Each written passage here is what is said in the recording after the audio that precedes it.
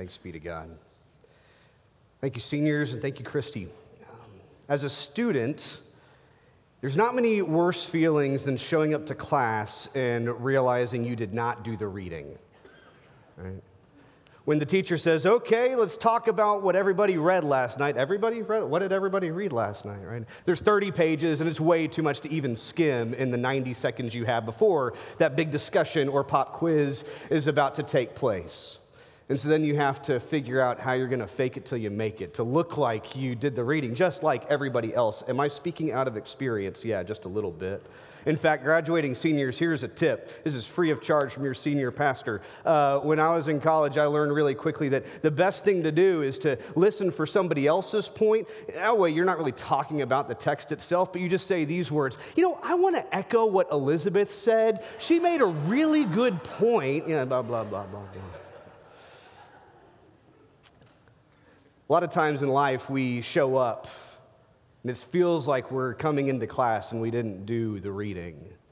Right? Maybe it's that first night away from your parents' house or the house you grew up in. It's that first night in the apartment by yourself or in the dorm room by yourself. You show up and it feels like you didn't do the reading. Where's the laundromat? Maybe it's that first morning of the new job that you really knew you needed to land, but you also know you feel totally ill-equipped for. Or maybe it's just that moment after receiving the news that you weren't really prepared to receive. Do you know what it's like to show up to class and to feel like you didn't do the reading? Is that just me? That's how the disciples are beginning to feel in the Gospel of John, as chapter 14 that we just heard read a moment ago, as Jesus is once again reminding them that he's about to go. Not going to be here forever. In fact, his exit is looming in the near future. And they're beginning to feel like this pop quiz or this class discussion is about to take place, and they haven't done the reading. They're not ready. They feel like they're going to have to fake it. Ultimately, their question gets summed up very succinctly by one of the disciples named Judas, but not that Judas, as John tells us. He says this in John 14, verse 22, just to remind us. John says this, Judas, not Judas Iscariot, mind you, asked, Lord, why are you about to reveal yourself to us and not to the world? Why are you about to reveal yourself to us and not to the world? Essentially, what Judas is asking is, why can't you just do this yourself? You know everything. You know how to do everything. We've seen you heal. We've seen you walk on water. We've seen you do the miracles. We know that you're so smart. You've got your life pulled together. Look at us. We're a mess. Why can't you just do this? Why leave this to us? I think we ask the same kind of question pretty frequently. Haven't you ever asked that question? Jesus, why can't you just come back and fix this mess? It's pretty clear that we have not done the reading, right? The world's a mess. We're plagued by all sorts of sin and injustice. We're going, Jesus, why have you revealed yourself only to us? Why not come and just do everything yourself? Why don't you just fix it? And Jesus is going to offer a response, a few short verses, a few short answers as to why this is the difficult thing, but it's also the good thing in the end. Because here's the thing about what Jesus says. Everything Jesus offers back to Judas is not new information. It's echoes of truths that they know, truths that John has already revealed in his gospel, truths that, quite frankly, have been revealed through the breadth and depth of Scripture and the human divine story. Jesus is echoing these truths back to Judas to let him know, to let us know why this might actually be a good thing. And just because you show up to class feeling like you didn't do the reading doesn't mean you have to call it quits. Jesus' first answer comes to us in verse 23 when he says, Jesus answered, whoever loves me will keep my word. Whoever loves me will keep my word. That's where Jesus starts. It's actually the third time that Jesus says something like this. Twice earlier in the chapter, he says, whoever loves me will keep my commandments. Different word. Important difference, I think. See, This time he says, whoever loves me will keep not my commandments, but my word. And the word in the Gospel of John is an important word. Word? Such a bad joke. Oh, I've been waiting for that all morning. So proud of myself when I thought of it. Okay. But really, the word in the Gospel of John is important. It's this Greek word logos, and it's an echo back to the very opening verses in John's Gospel when John reveals to us the identity of Christ as the Word, the logos. In Greek, this word logos is like this perfect philosophical idea. It's like perfection incarnate is Jesus. And Jesus is saying when we keep the commandments, there's another echo. What did Jesus say about commandments? The greatest of them is what? To love God and love our neighbor. When we keep these commandments, we're not just obeying rules and regulations, we're keeping the word. We are bringing Christ back into the world like John 1, but again and again and again, when we love God and love our neighbors well, and we commit our life to these two simple but profound things, it's as though Christ is reintroduced to the world again and again and again, not just from heaven, not just from God, but through us. Wow, what a radical notion. Here's the first echo of truth that Jesus offers to Judas. It's this: we are faithful when we love like Jesus. And if that sounds obvious, maybe it should, because again, Jesus isn't sharing new information. The first echo of truth is this: we are faithful when we love like Jesus. Now, there are a lot of people in the world who claim to follow Jesus and to keep his commandments, but do a whole lot of things not out of the spirit of love. Amen? So Jesus is careful to say, you love me when love is the center of what you do. You love me when those commandments of loving God and loving neighbor guide and shape and form your life. We are faithful when we love like Jesus. Now, Jesus is saying to Judas, basically, you're asking me, why can't I just do everything? Why can't I just love all these people? And Jesus' response is, why can't you? Oh, Judas says, wait. Why can't we? Jesus, I don't want to love the people that I hate.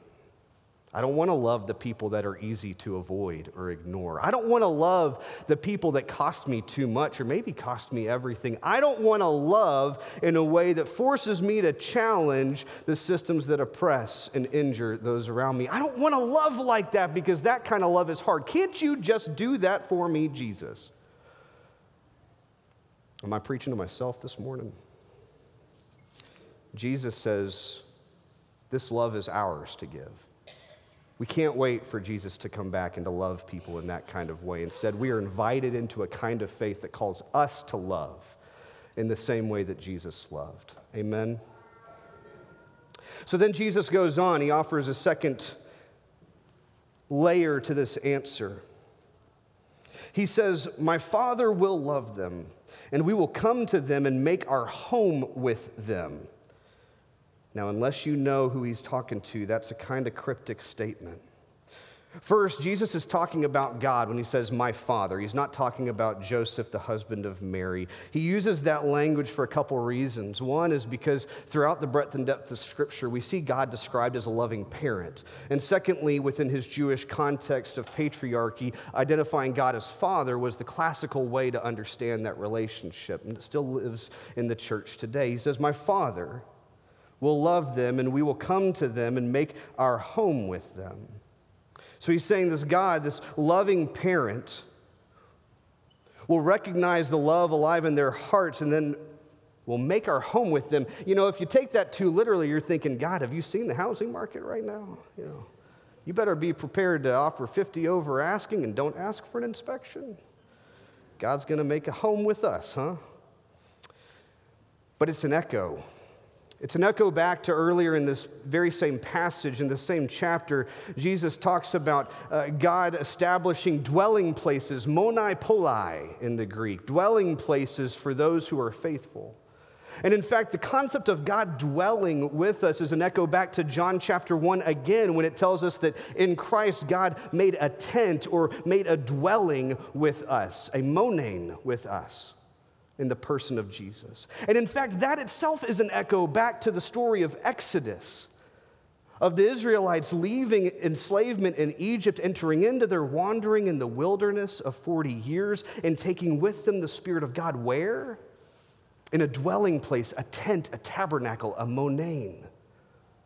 It's this place where God would go with them on the move wherever they went, and it would ultimately deliver them to this perfect promised land. And in John's gospel, it delivers us to the perfect person of Jesus. But now Jesus is changing the story and saying now that dwelling place is not pointed towards a perfect promised land or a perfect person, but instead God's dwelling place is now in you. In you. In me. In you.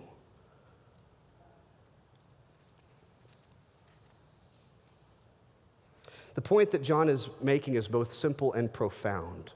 We need no longer look externally for the hope of heaven or eternity or salvation, right? We don't need to look for some far-off place or some far-off person that is just out of reach, but instead we can claim the reality that God is alive within each and every one of us. And that hope that we seem to look for just beyond ourselves and just out of reach may actually be closer than we know. See, here's the thing. So many of our siblings in the Christian faith have developed what I believe to be an unhealthy obsession with heaven and salvation as this external, far-off reality that ought to be hoped for, prayed for, waited upon as something or some place that we'll be taken to one day far from now as long as we are good people. When the reality is Jesus has come to say that thing that you think is just out of reach is actually here. Heaven has a foothold here upon the earth. The hope that you think is sometime next week is actually today. And that eternal life that you think you're waiting for begins right now if you'll let it. My friends, John's testimony to Jesus is simple but profound, but it's also not some syrupy, sweet, pseudo-spiritual hope. Amen? I don't have any time for that this Sunday morning. So if you thought you were getting syrupy, sweet, spiritual sentimentalism, that's some alliteration, right, Aaron? I know he likes alliteration. It's not syrupy sweet, but it's real, it's tangible, it's dirt under your fingernails, love like Jesus kind of hope. It's the kind of hope that offers bread to the hungry, because the hungry don't need to hear words about bread, they need bread. It's the kind of hope that offers homes to the homeless, because the homeless don't need another committee or convening board to try to figure out homelessness. They need homes. It's healing to the sick, because the sick don't need another sympathy card. They need healing. Maybe not a cure, but they need healing. It's sight to the blind, because what they need is to see. It's rest to the weary, because what they need is some rest. It's justice to the oppressed, because please stop talking about justice and just make it a reality. It is freedom to the enslaved, because I can't hear you while I've got chains on my wrists. Do you hear me, church? The kind of hope that Jesus is offering is not far off. It's not out of reach. It is here right now if you are willing to look inside and see the hope that God sees in you, in me, in you. Because maybe you don't think you can do that kind of good. Maybe you don't think you possess that kind of hope. Maybe you're like me and you cling to cynicism, but you like to call it realism. Anybody else like me? Oh, it's not going to get better because I'm a realist. No, we're cynics, and we need to repent and believe the gospel. Maybe you've bought into the lie that someone imperfect like you has nothing to offer. I believe that lie far too often. What Jesus is offering to people like you and like me and like that person sitting in the pew right next to you or sitting on the couch at home, what Jesus is offering is the kind of hope that takes all of you with all of your imperfections, names you good and beautiful and beloved, and sets you loose to love like Jesus upon the world and dares the world not to be changed as a result. Second echo of truth is this: God's hope is gracefully alive in you. See, God's not looking externally. God's not looking for something far off. God is looking right into your eyes, into your mind, into your heart, into your body, into your soul, and saying, I see hope.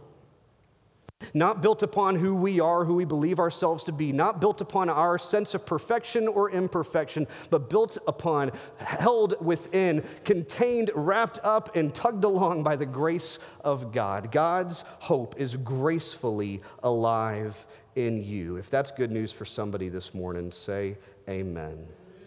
Good, you are awake. I'm glad to hear it. I've been up since 5:30 because I've got a third child, so I've had too much coffee this morning. Jesus continues and says, I have spoken these things to you while I am with you. The companion, the Holy Spirit, whom the Father will send in my name, will teach you everything and will remind you of everything I have told you. I'm not going to spend long on this. I'll tell you why. We're going to talk more about the Holy Spirit and the Holy Spirit's work within the early church movement.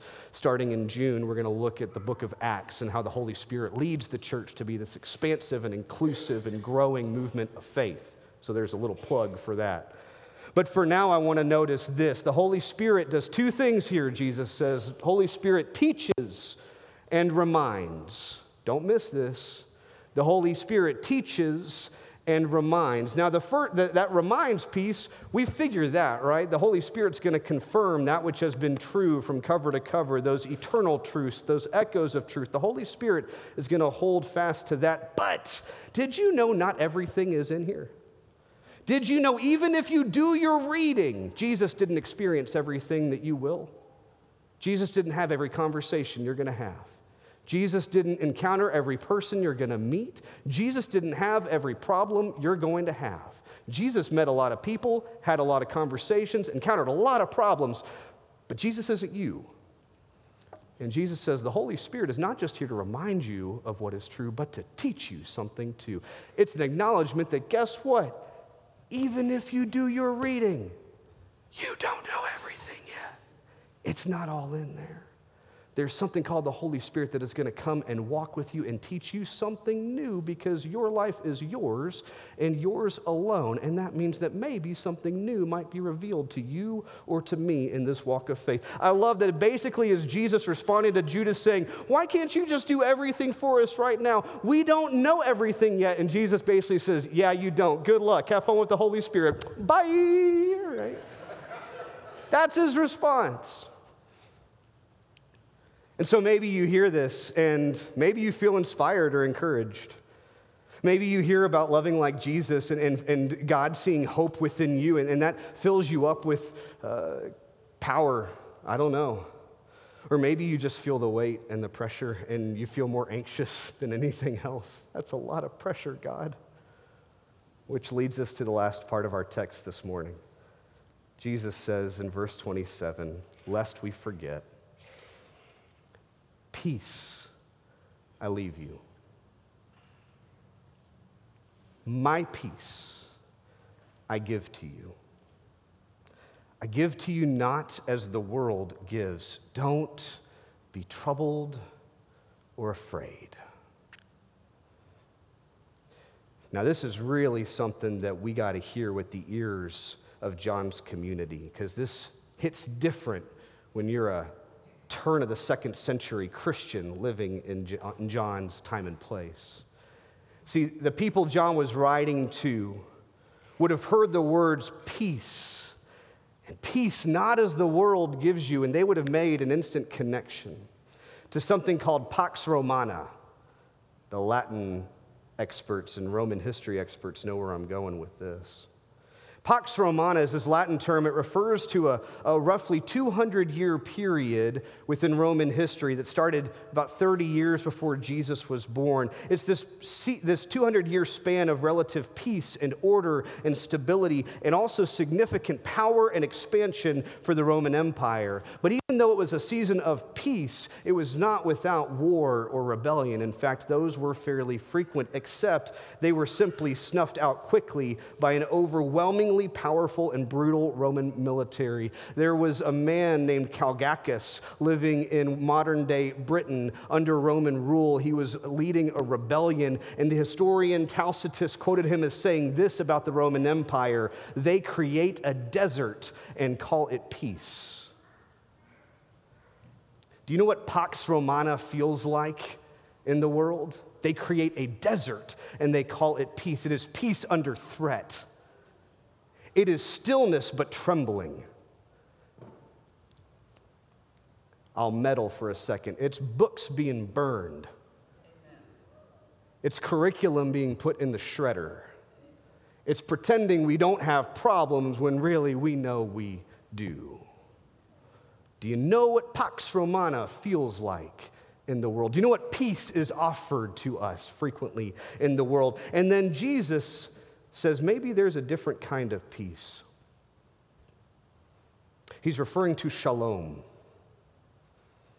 Shalom is this ancient Jewish concept of peace that goes deeper than simply stillness or silence. It's not just the absence of conflict, but it refers to the wholeness and fullness of knowing who you are in God, and who you are meant to be in the world.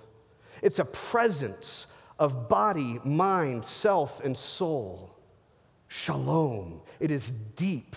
It is rooted. And it's not a denial of reality or a fear of it, but rather a faith rooted in love and in hope, challenging the systems of sin and of death. This shalom peace is what guided the ancient Israelites out of slavery, through the wilderness, into exile, and into oppression, season after season, generation after generation. Shalom became the bedrock anchor. So Jesus is showing these two different kinds of peace that we can receive. The first being Pax Romana, peace gained through fear and through threat, a peace that holds us hostage, that kind of peace, versus the shalom peace gained through presence and fullness and wholeness, a peace that liberates and frees us. The final echo of truth from Jesus is this: in a world of Pax Romana, God offers peace. A peace that rises above the fears of the world, above the stillness and the silence. A Pax Romana invites us to stand still out of fear, and God's peace grants us the courage to act out of hope and of love. It's a peace that leads us further into action. And so here's a question that might be good for all of us to wrestle with. How could God's shalom peace grant us the courage to act out of hope and of love this week? If we are called to love like Jesus, and if we are called to see God's hope alive in us, in our family, in our neighborhood, in our community, if we are called to these things, how could God's shalom peace grant us the courage to act out of that love, to act out of that hope? So you're going to walk into a lot of rooms in your life and feel like you didn't do the reading. Graduates, buckle up. You didn't do the reading, and that's okay. Jesus isn't going to come down and fix it. Not today, not tomorrow, not next week, not in our lifetimes, not ever. Because why? Because there's something better. Instead, there's an invitation to love, to find hope, and to know peace. And so whether you feel like you missed the reading this morning or you feel like you've heard it all before, may our lives echo that love and that hope and that peace, and may it ever be so. Amen.